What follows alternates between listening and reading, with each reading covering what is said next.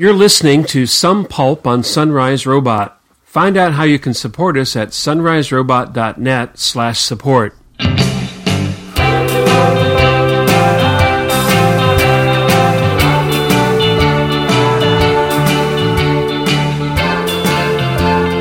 Welcome to episode 16.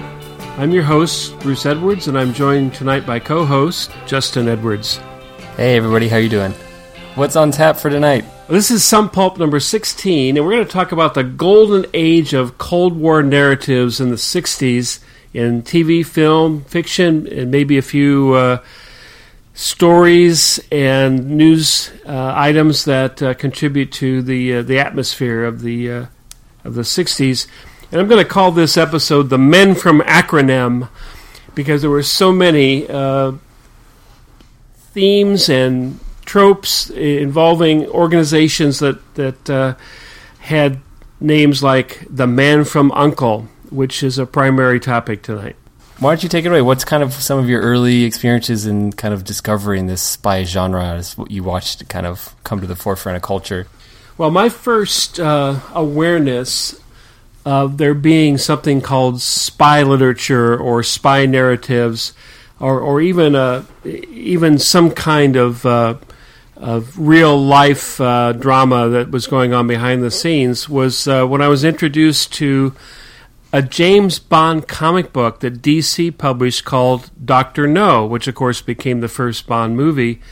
But I got it by subscription. I got it in the mail one day, and there it was, Dr. No. And I learned in reading that comic book with the backstory and so forth who James Bond was, and I wondered if there were other stories like that one, including, some maybe American agents of some kind. And in the news a few weeks later was the famous U2, not the rock group, although they probably derive their name from this incident, the U2 pilot who was downed in the Soviet Union space and became a cause célèbre, which, of course, is already coming out as a movie this fall to join the Cold War narratives.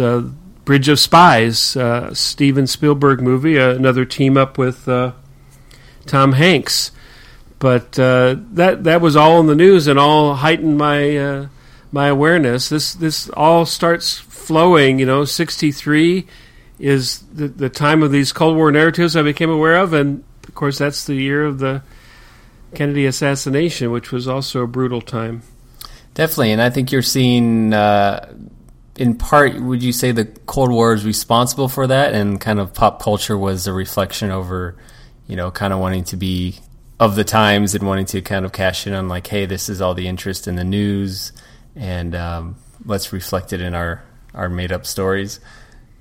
Well, it already had begun. I mean, Ian Fleming had been writing his novels starring James Bond in the early 50s, and then they just burst onto the scene as potential movies, and undoubtedly there were going to be American counterparts and related narratives, and we've had other episodes even on this broadcast, like on the Sputnik and the space race, and we've talked about the JFK assassination, and all of this is kind of a literature of paranoia, and whether it's the film noir in which your own society begins to seem paranoid about who's watching me, what's the surveillance, and so forth. And so, to me, the counter wave of stories is the good guys. In this case, it would be the CIA or other UNCLE type organizations that are created, who then also create the counter narrative of, well, maybe they're not the good guys. And so, when NBC started The Man from U.N.C.L.E., it was utterly new to me, utterly new to network TV as far as I was concerned, because it was a weekly exploration of foreign governments and the intrigue. and even the very first Man from U.N.C.L.E., the pilot, introduced me to a narrative about African diplomacy and the possibility that we were in a race to make friends of the newly post-colonial African nations. So that's in the plot of the first Man from U.N.C.L.E. shown on NBC in September of 1963. That's great. And so did you become a regular watcher of Man from U.N.C.L.E.? Was it something you would do every week? Oh, yeah. Yeah, I didn't miss it. And, for its time, it was also ready with a lot of related marketing materials. And, there were a lot of spy toys out, and I had a kind of identifier, like an ID, and I took it to school and proudly wore it. And, of course, nobody else at school knew what that was. And, as we've been talking over the last several months on these broadcasts, I tended to be the first person to buy these things because my parents were highly indulgent. And, there are all these typical Man from U.N.C.L.E. scene showed these special pens that were also communication devices. And I think they even beat Star Trek to that innovation of having the localized communication tools. So I was part of a conversation I couldn't have with anybody else. Yeah, because you kind of see the kind of the very classic kind of neighbor boys who talk to each other through walkie-talkies, and something we loved to play growing up is spies. There's something very enticing about getting that vicarious, experience of that espionage and that sneaking around. And I think that's, for all of the different reasons we enjoy television and movies and our comics and whatnot, it's part of it's escapist and part of it is also just that vicarious living experience.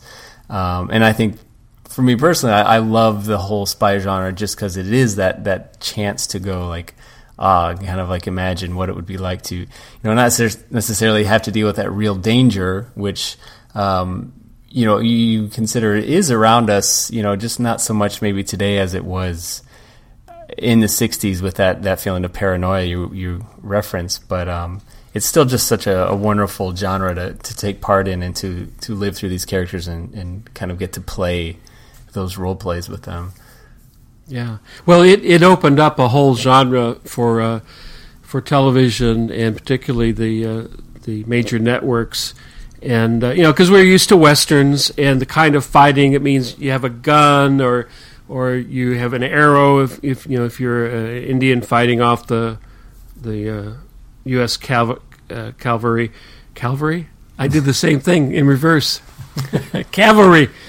But this was a new kind of fighting. These guys were like karate chop guys, and so Robert Vaughn, who played Napoleon Solo, and David McCallum, who was really my favorite actor besides David Jansen of The Fugitive, and he was a unique character. I mean, he was a positive role model for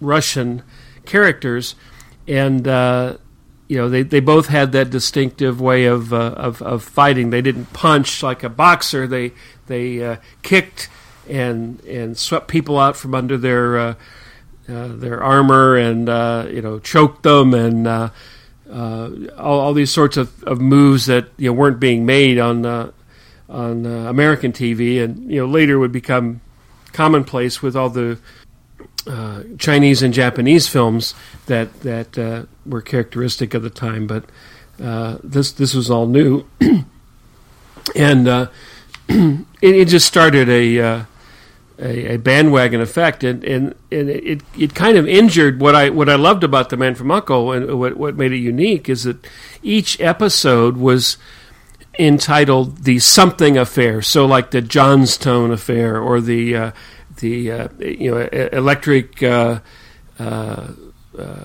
throttle machine or affair, and they all had that name, one kind or another. and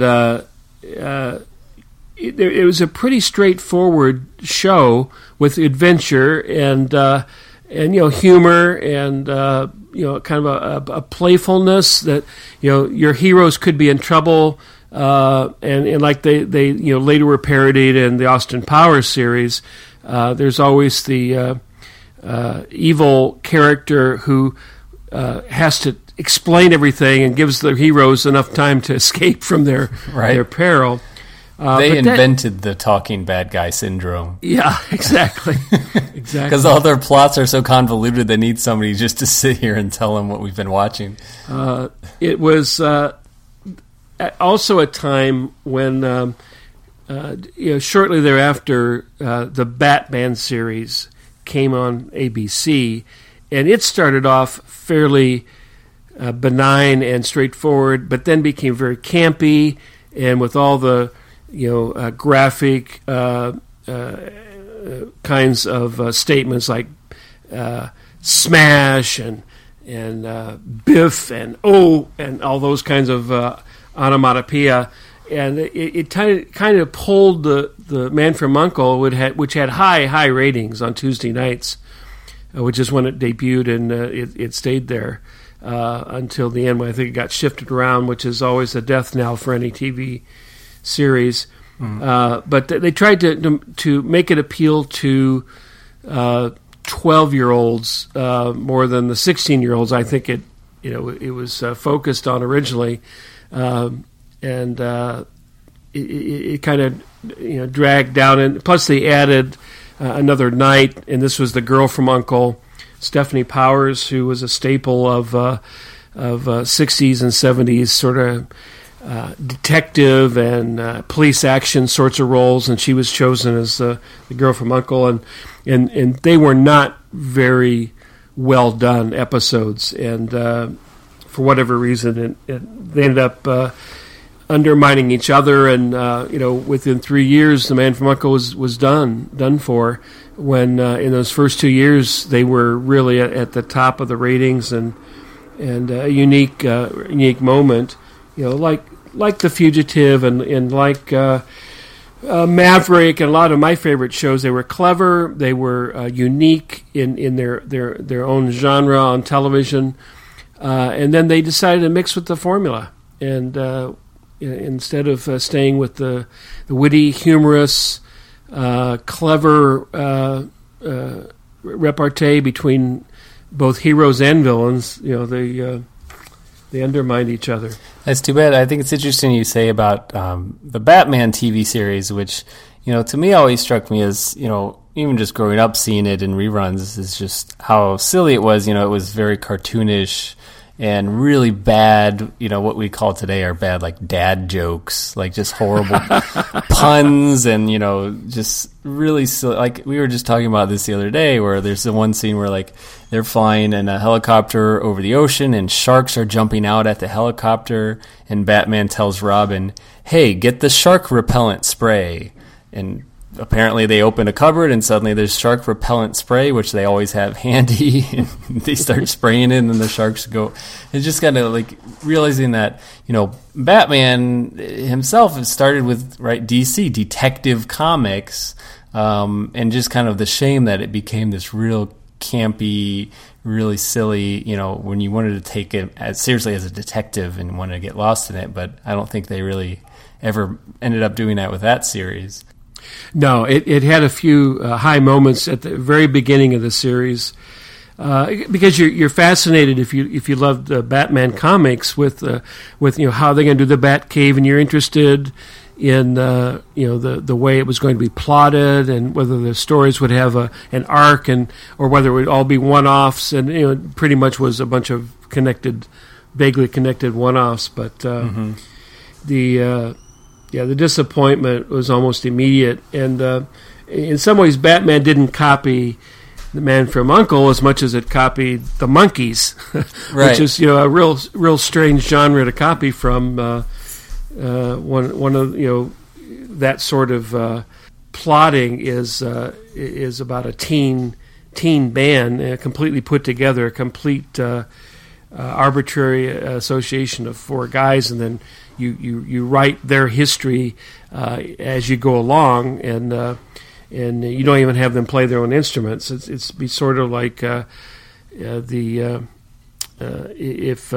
The Man from U.N.C.L.E. were about rookie cops who didn't know who each other were and were just introduced in a room and not given anything to do in common. And but The Man from U.N.C.L.E. was well plotted, great exposition at the beginning. Most people loved it as much for their style and their music.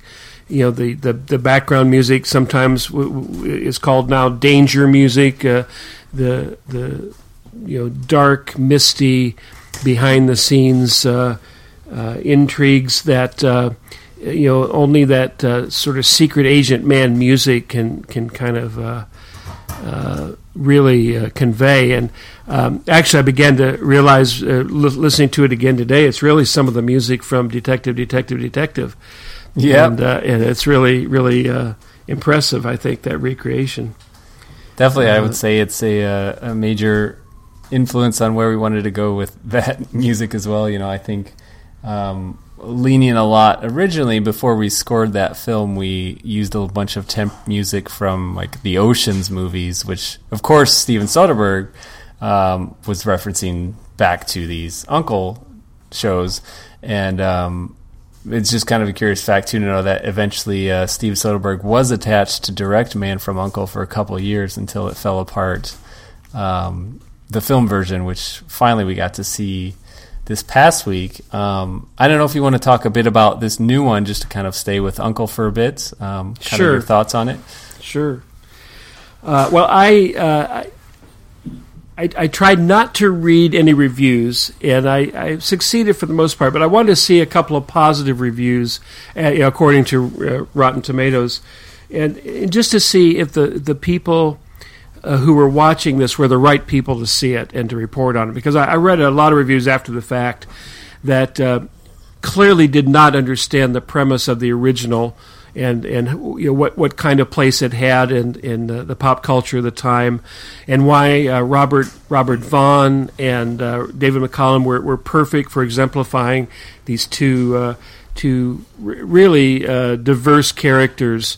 And what they're trying to do in the progression of the stories, and a few did, and I think you almost have to be part of that 60s culture to have grown up in it, because I don't even think watching the shows 20 years later gives you enough of the total atmosphere of being a kid. And maybe being exhausted by TV westerns and wanting a new kind of hero and a different sort of guy to look up to, and also I would commend them because they also had action roles for women, and even though they were often used just for eye candy, they were often also part of the plot, and I think that's what happens in this. I don't even know what I want to call it, restaging, because I think in many ways it partakes of the same era and its atmosphere in a positive way, and so the heroine is a very special garage mechanic from East Germany. Yeah. And she has those talents as well as having her own ability to fight and wrestle and outwit the bad guys, which are sometimes the KGB, and sometimes they're sort of latent Nazis who are hanging around the world culture and trying to maintain their standing and trying to have a rebirth of the Nazi regime, and so they're bad guys from all sorts of accents in this movie. Yeah. Yeah, Juliet and I caught it last night, and I wouldn't say I'm pleasantly surprised, because I did expect it to be pretty good too, because I do tend to trust Guy Ritchie in what he's doing, and I tend to enjoy anything he makes. But yeah, I think in the end we were very impressed and had a really great time. I think the crowd really enjoyed it. They cheered at the end and everything. And you don't see it too often, but I think there was just a lot of fun to it. Really enjoyed the three leads, especially. I think have a special place for Henry Cavill. I think just his speaking voice is very feels to me like a lot of reviews are even saying it's like a classic Bond film, but I think they're mixing up the reference there. Is that classic Bond films were also looking to the Uncle series as well, to find that kind of there's a lightheartedness to it, and it's a lot of fun, and that they're having fun in it, and it's just thoroughly entertaining from beginning to end. Right, and it has its set pieces, and I liked all of them. And the thing I think that a lot of the critics who panned it, and there weren't a lot. I mean, almost everybody said this is enjoyable. It's light.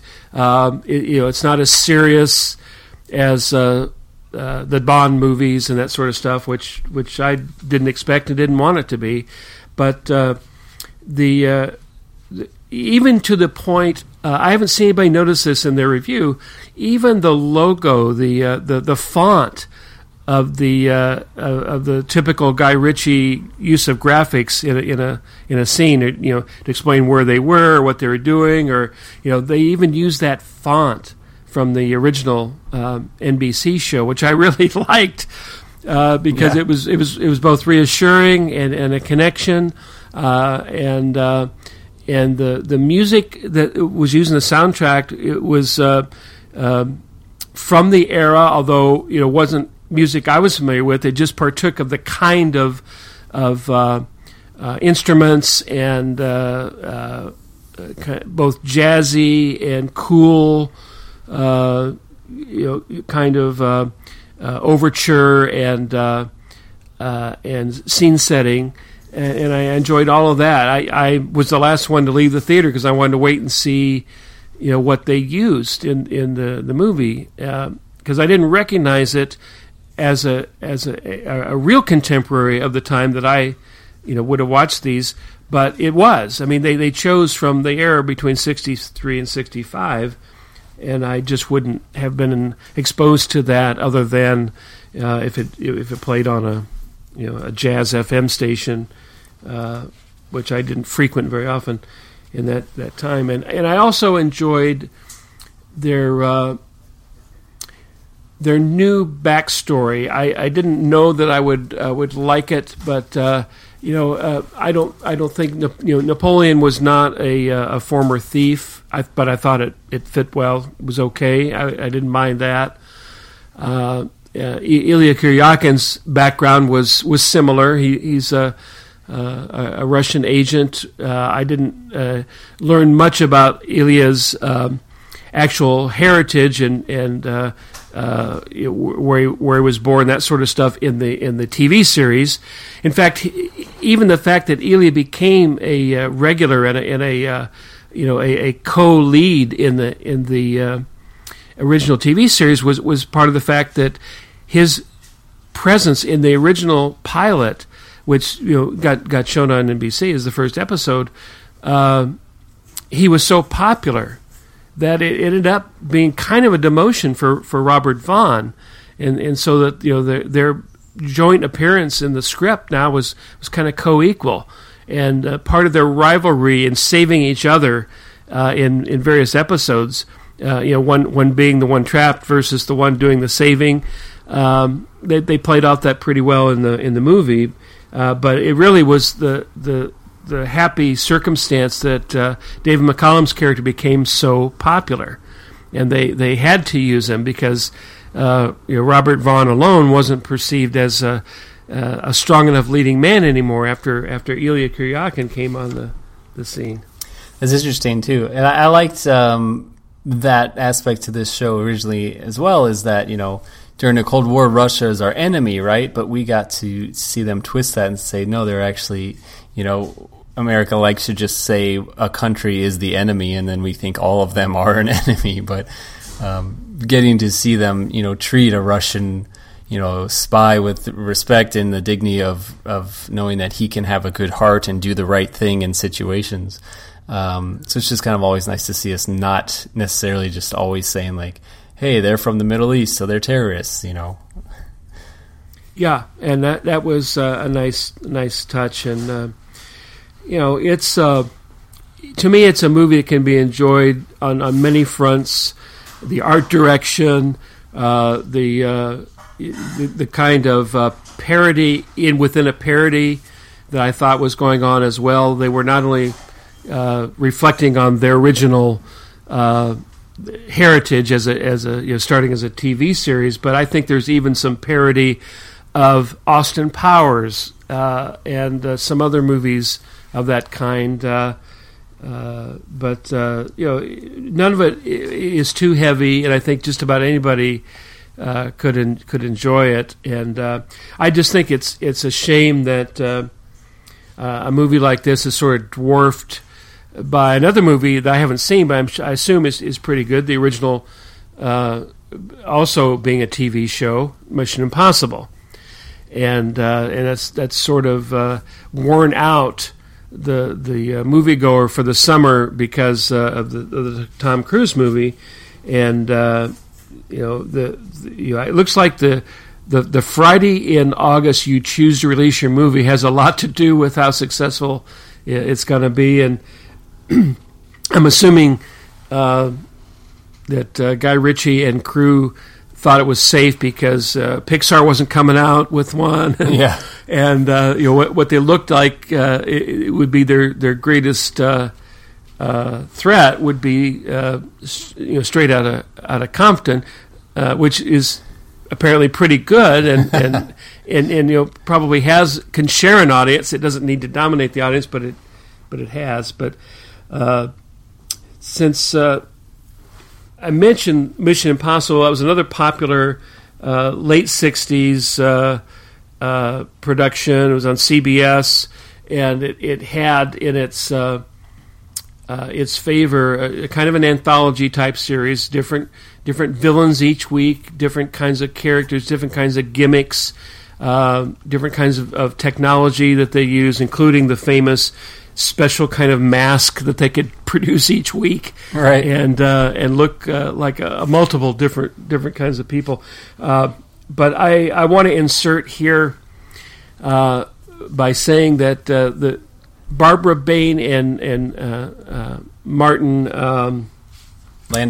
Landau were, of course, important cast members, and I got to meet them in New York City when I was like 12 or 13. They were just walking down the street from our hotel, and I said, "Hi, Barbara." And she said hi back to me, and Martin Landau smiled at me, and that was one of my few but not infrequent chances of seeing celebrities on the streets of New York, because my family went there every year. But that was at the peak of their notoriety, and if there'd been something like People magazine or Entertainment Weekly, they'd have been even more popular and more visible on the streets. But I was the only one who noticed them and understood who they were. But some of the other ones I'll mention, TV shows that was one of my favorites was Wild Wild West, which was, of course, later made into another movie with Will Smith and Kevin Kline. And but the original with Robert Conrad as the James West, who was a secret agent for President Grant, and he was just a magical humorist, and they played this role to the hilt, that borrowing again from the Uncle series, but set in a different era, and like Briscoe County, later in the 80s. Was it the 80s? Yeah, 93. Oh, 93. Okay, boy. It was sort of updating the excuse me, hero character in the 19th century, and so like Briscoe even had some of the supernatural and the scientific involved. So did so did Robert Conrad in Wild Wild West. And of course, we had I Spy with Bill Cosby and Robert Culp, and another movie Will Smith remade. Yeah. So it's surprising he didn't do Get Smart as well instead of Steve Carell. Right. But Get Smart was at toward the end of this cycle where it was now ripe for the satire. Yeah, and it's Mel Brooks, and so it was hilarious with deadpan and pun, visual gags, and Maxwell Smart and Agent 86 was his love interest in it. Barbara Feldon, whose claim to fame previously to that was doing Noxzema commercials for shaving. And I would be remiss if I didn't mention what was my favorite British show, which was not Doctor Who. I'd never heard of Doctor Who in this era. It hadn't made the jump over the Atlantic. It was not Stan Lee's The Avengers, but John Steed and Emma Peel, man and woman team, The Avengers, who were part detectives and part truly Avengers, or trying to create justice, but they had very ingenious Sherlock type plots, the modern Sherlock, and it was hilarious, their repartee between the two, and I think if anybody's never seen multiple episodes of the Avengers, you're really missing a lot. And to me, it's a golden age not only of this Cold War narrative and these kind of secret agents. It's really a golden era for clever, witty dialogue and style in a TV series, and. We owe it to ABC, who is a hound for ratings for introducing America to the Avengers. That's great, and then which they also later remade into a film with Ray Fiennes, right? But that didn't do so well back then. It kind of seems to be hit or miss with these films. What do we have an appetite for? Reboot wise or original wise, as we come to the times, and I like leading into the Get Smart, because then you can leap from there into, like you mentioned earlier, with Austin Powers, the French series OSS 117. They made 2 of those films, and I think they're supposedly working on a 3rd one now. And again, it's just kind of taking these, what I like about OSS in particular is that it is also set in the 60s as well, and it's kind of that French, absurdist kind of fun that they have with that too. And that stars Jean Dujardin, who was, people remember he won the Oscar for The Artist as the lead in that film. Yeah, I enjoyed both of those, and it was so silly, in a way I like silly. The superpowers or the super intellect or the super kind of prowess, the both gymnastics of the part are so silly in escaping death or saving whoever needed to be saving at the moment. They're very entertaining, and you can see also there was a movie that we haven't made, and I didn't see until my adult years, but I liked a lot, and that was the Ipcress File, which starred Michael Caine, and he was kind of, is that Jean Dujardin character, because he is a spy, but he starts out as a thief, and he's recruited to be this super spy by MI6 because he's so clever with his hands, and he's sleight of hand and also very very clever and witty, and I think that most of the time when I see Michael Caine in a movie, I see that Ipcress file character and another character of his that in a movie that didn't get a lot of attention, but I like very much, called now I can't think of the name, Harry Brown, right? And where it's the wit and the cunning of the character that you come and that you enjoy the movie almost for how he outsmarts the person. The world of spies, had a Mad Magazine counterpart, Spy versus Spy. That was a running gag in each monthly issue of Mad Magazine that, lots and lots and lots of kids, grew up reading. And there's just something about the kind of character it represents in who you'd like to be and why. And so I had all those toys. There was an elaborate Man from U.N.C.L.E. paperback series, and I got all of those. And it's an era that is actually filled with all sorts of fears and worries, and you wonder how what's going to happen to the world. What's going to go on. Nuclear warfare is one thing, but maybe every government in the world is undermined by this set of secret people that you can't trust. And of course, even the Pink Panther series, the original, and then the series that Steve Martin tried to reintroduce.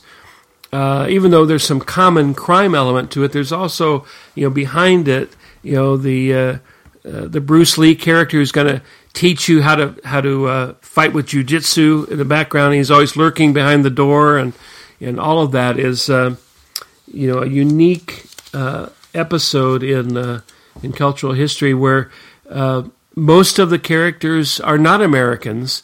You might have your American hero, but it's James Bond, it's somebody from France, it's somebody from Russia, and that's basically the only way an American teenager was going to see a foreign movie in that era. Definitely, it's all very it raises the issues of kind of our global citizenship and international affairs. I know it's definitely my connections and love of the genre, as well as kind of feeling like I'm part of a bigger stage at play too. Always feeling like growing up in America is a bit of a bubble, for most people, and they don't get out. So I think we bring these movies to them to at least give them a couple hours of escape, and to remind them we're not the only ones on the planet. Yeah. Well, then there's this interlude in the late 80s, early 90s, where John le Carré, the novelist, is writing just a series of very densely plotted. It's not even fair to call them spy, although they are spy stories. They're about double agents, really. And so Tinker, Tailor, Soldier, Spy, the sort of original TV adaptation, which involved Alec Guinness, which I enjoyed, but probably too slow. It's too slow for American audiences. Definitely. They have to be on PBS to be watched, I suppose. But then the later remake a few years ago, which was focused on the same characters, slightly differently plotted, and sort of dressed up with a little more violence that I think occurred in the original TV drama. But it was also delightful. But many of the British stories seem to focus on moles and who is undermining us, who is trading our secrets, and so maybe the Brits must have had a bigger problem with that, because I don't remember a lot of stories in the era that I grew up in, and subsequent to that are focused on, American moles and trying to unearth who that is in a particular agency or service like the Army or Navy, and but now in the present day, a raft of TV shows like The Americans, Homeland, Deutschland 83, which I just recently watched, a German production that focuses on the 1980s, and both Deutschland 83 and The Americans start out, at least the beginning of the series, with Reagan as the villain. Yeah, and the bully and so forth. But I thought all that I've seen of Deutschland 83 very captivating, and from a different perspective than we're used to thinking. And of course, you've seen others that I actually have not seen, other German movies that are focused on East Germany and before the fall of the Soviet Union, and whether it's a movie like A Most Wanted Man, which I also haven't seen, and the other surveillance type movies that are focused on the hardships of living under a totalitarian regime. Those all are sort of part and parcel of this feeling of paranoia, and it comes across to Americans like they're action movies, but really they're just part of this deadly everydayness of being under surveillance in this totalitarian regime, and you really have to wring out all of the tension, not from action sequences as much as from the drama of each personality and how they survive. Definitely. I think one that comes to mind is The Lives of Others, which was a German film also set during kind of after the fall of Germany and dealing with the Stasi and the surveillance and all of the kind of moral quandaries he gets in, and I like you say, we don't necessarily need these great violent outbursts. I think a lot of the stories I enjoy most in the genre are more looking into those lives of these characters, and the violence is few and far between when it really is important and it means something. And I think if you do end up going to see Most Wanted Man, I think it's on Netflix now. Philip Seymour Hoffman, one of his last movies, is very well, very taut, and keeps you on the edge of your seat with what's going to happen in the end, and kind of playing on the twists of the genre. Yeah, I guess one thing I could say is just it seems like it will never not be popular to do that. I think this year alone, like you said, we had Mission Impossible, we had Man from U.N.C.L.E., we have another James Bond coming. There's a rich TV culture too, with spies all over the place. Even stretching into Agents of S.H.I.E.L.D. That this is ingrained in us now, and there will always be a fair share of spy genres to kind of dip your toe into and kind of see what's kind of your flavor that you like. Yeah, and the novels of that era were the Spy Who Came In From the Cold, which was I think the first Cold War movie of the era. I mean, you can count The Third Man and some other Orson Welles type movies, but that's really a post-war noir movie more than it is a Cold War movie. Although you can say they partake of the same atmosphere.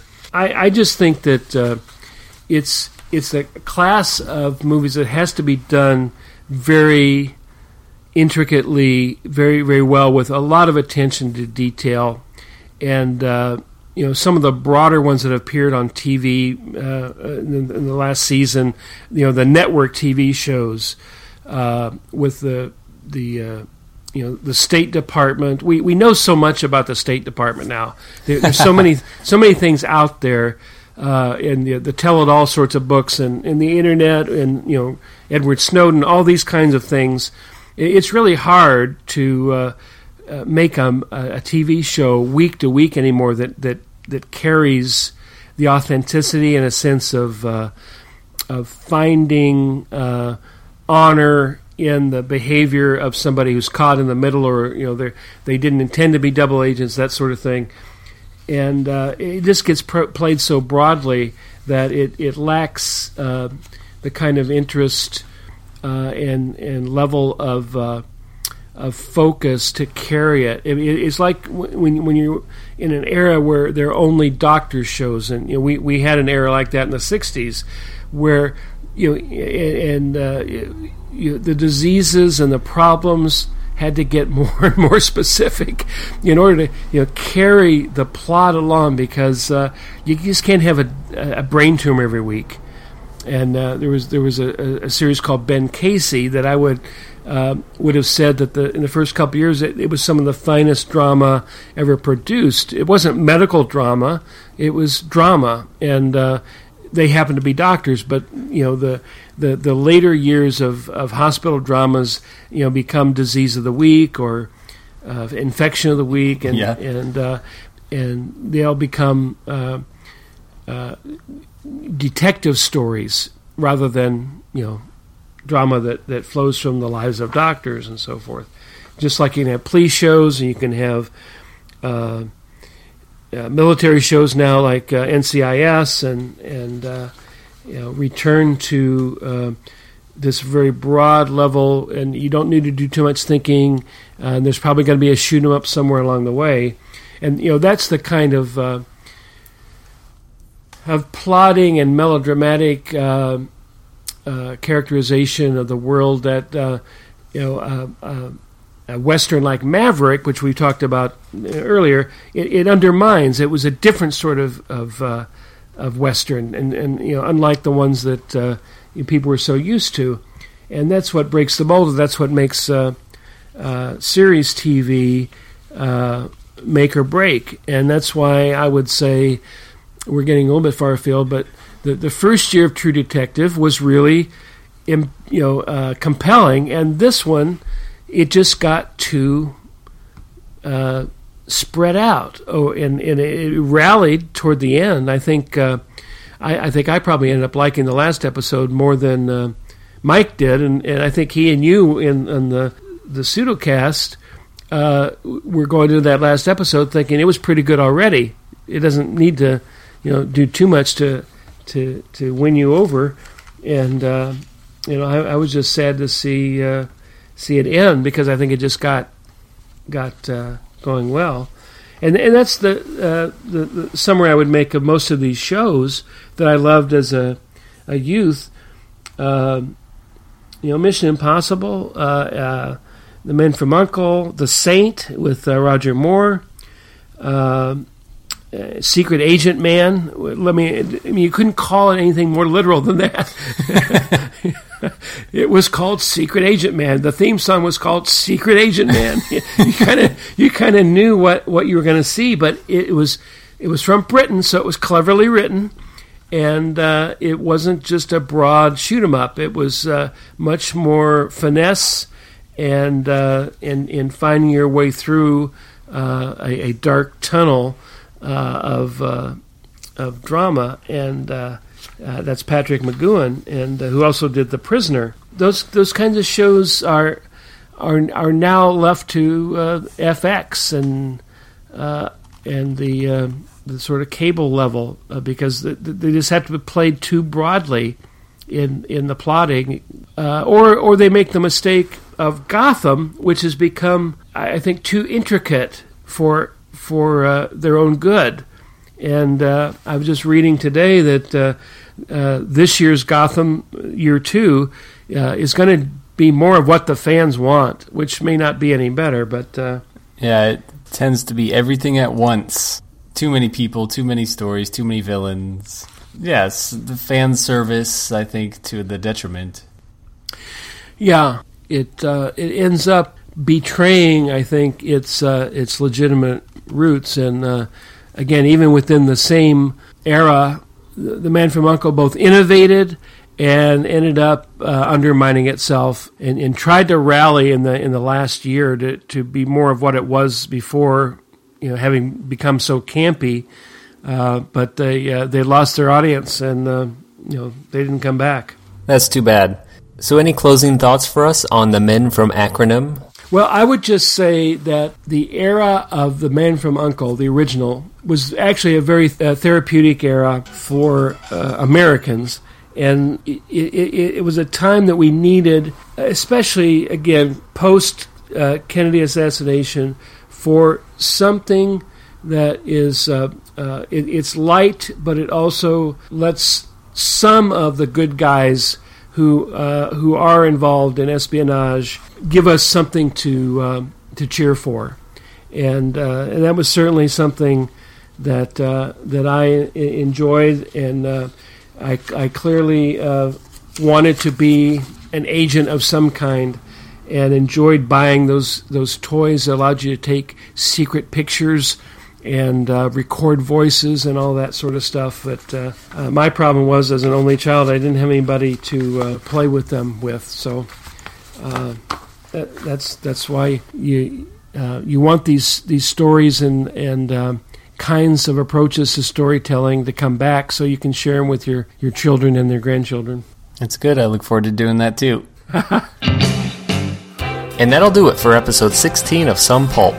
Thank you so much for listening. As usual, you can find the show notes for this episode at sunriserobot.net/somepulp/16. If you want to hit us up online with any follow-up questions or discussion, you can always find us on Twitter. You can find me at pseudojustin, and Bruce is at BruceBGSU. Thank you so much for listening. We totally love you guys. And if one day you're out there thinking you want to go above and beyond just listening and you actually want to support us, check out sunriserobot.net/support and consider becoming one of our Patreons, like Bruce Edwards and Andreas Longa. Thanks again, and we'll see you next time on Some Pulp.